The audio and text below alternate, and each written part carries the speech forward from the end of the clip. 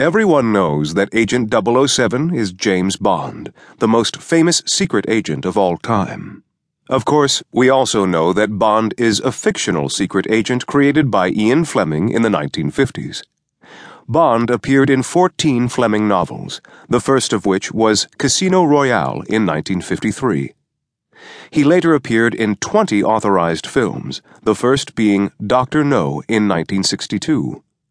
We're not counting the 1954 television version of Casino Royale starring Barry Nelson, the Woody Allen comedy film based on the same book, or Never Say Never Again, the 1983 remake of Thunderball.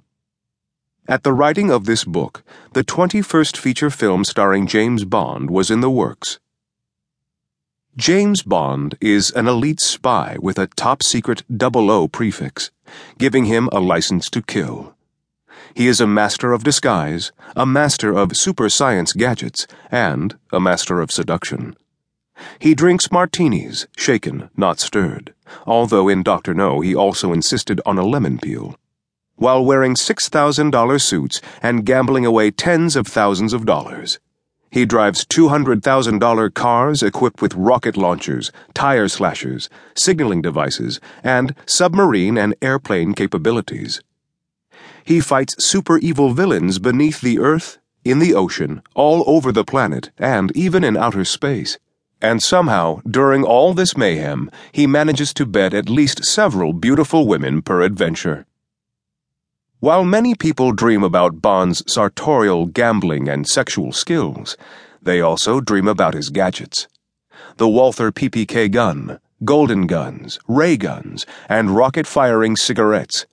The spy shaving kit, poisonous shoes, homing device buttons, the Geiger counter wristwatch, the television wristwatch, and the buzzsaw wristwatch, decoders, voice synthesizers, cameras, decapitating tea trays, killer hookahs, moon buggies, underwater propulsion devices, mini-jets, and cars.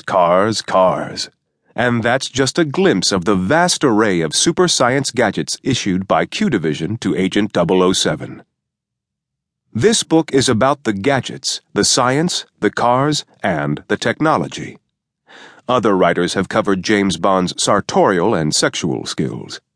We find the gadgets from Q Division far more interesting. How realistic are James Bond's adventures and all the equipment that goes with them? How believable is the villain Jaws, who chews through metal? Just how easy is it to crack into all those top-secret facilities to save the world? Is James Bond rooted in science, or are his adventures and the technology that fills them science fiction?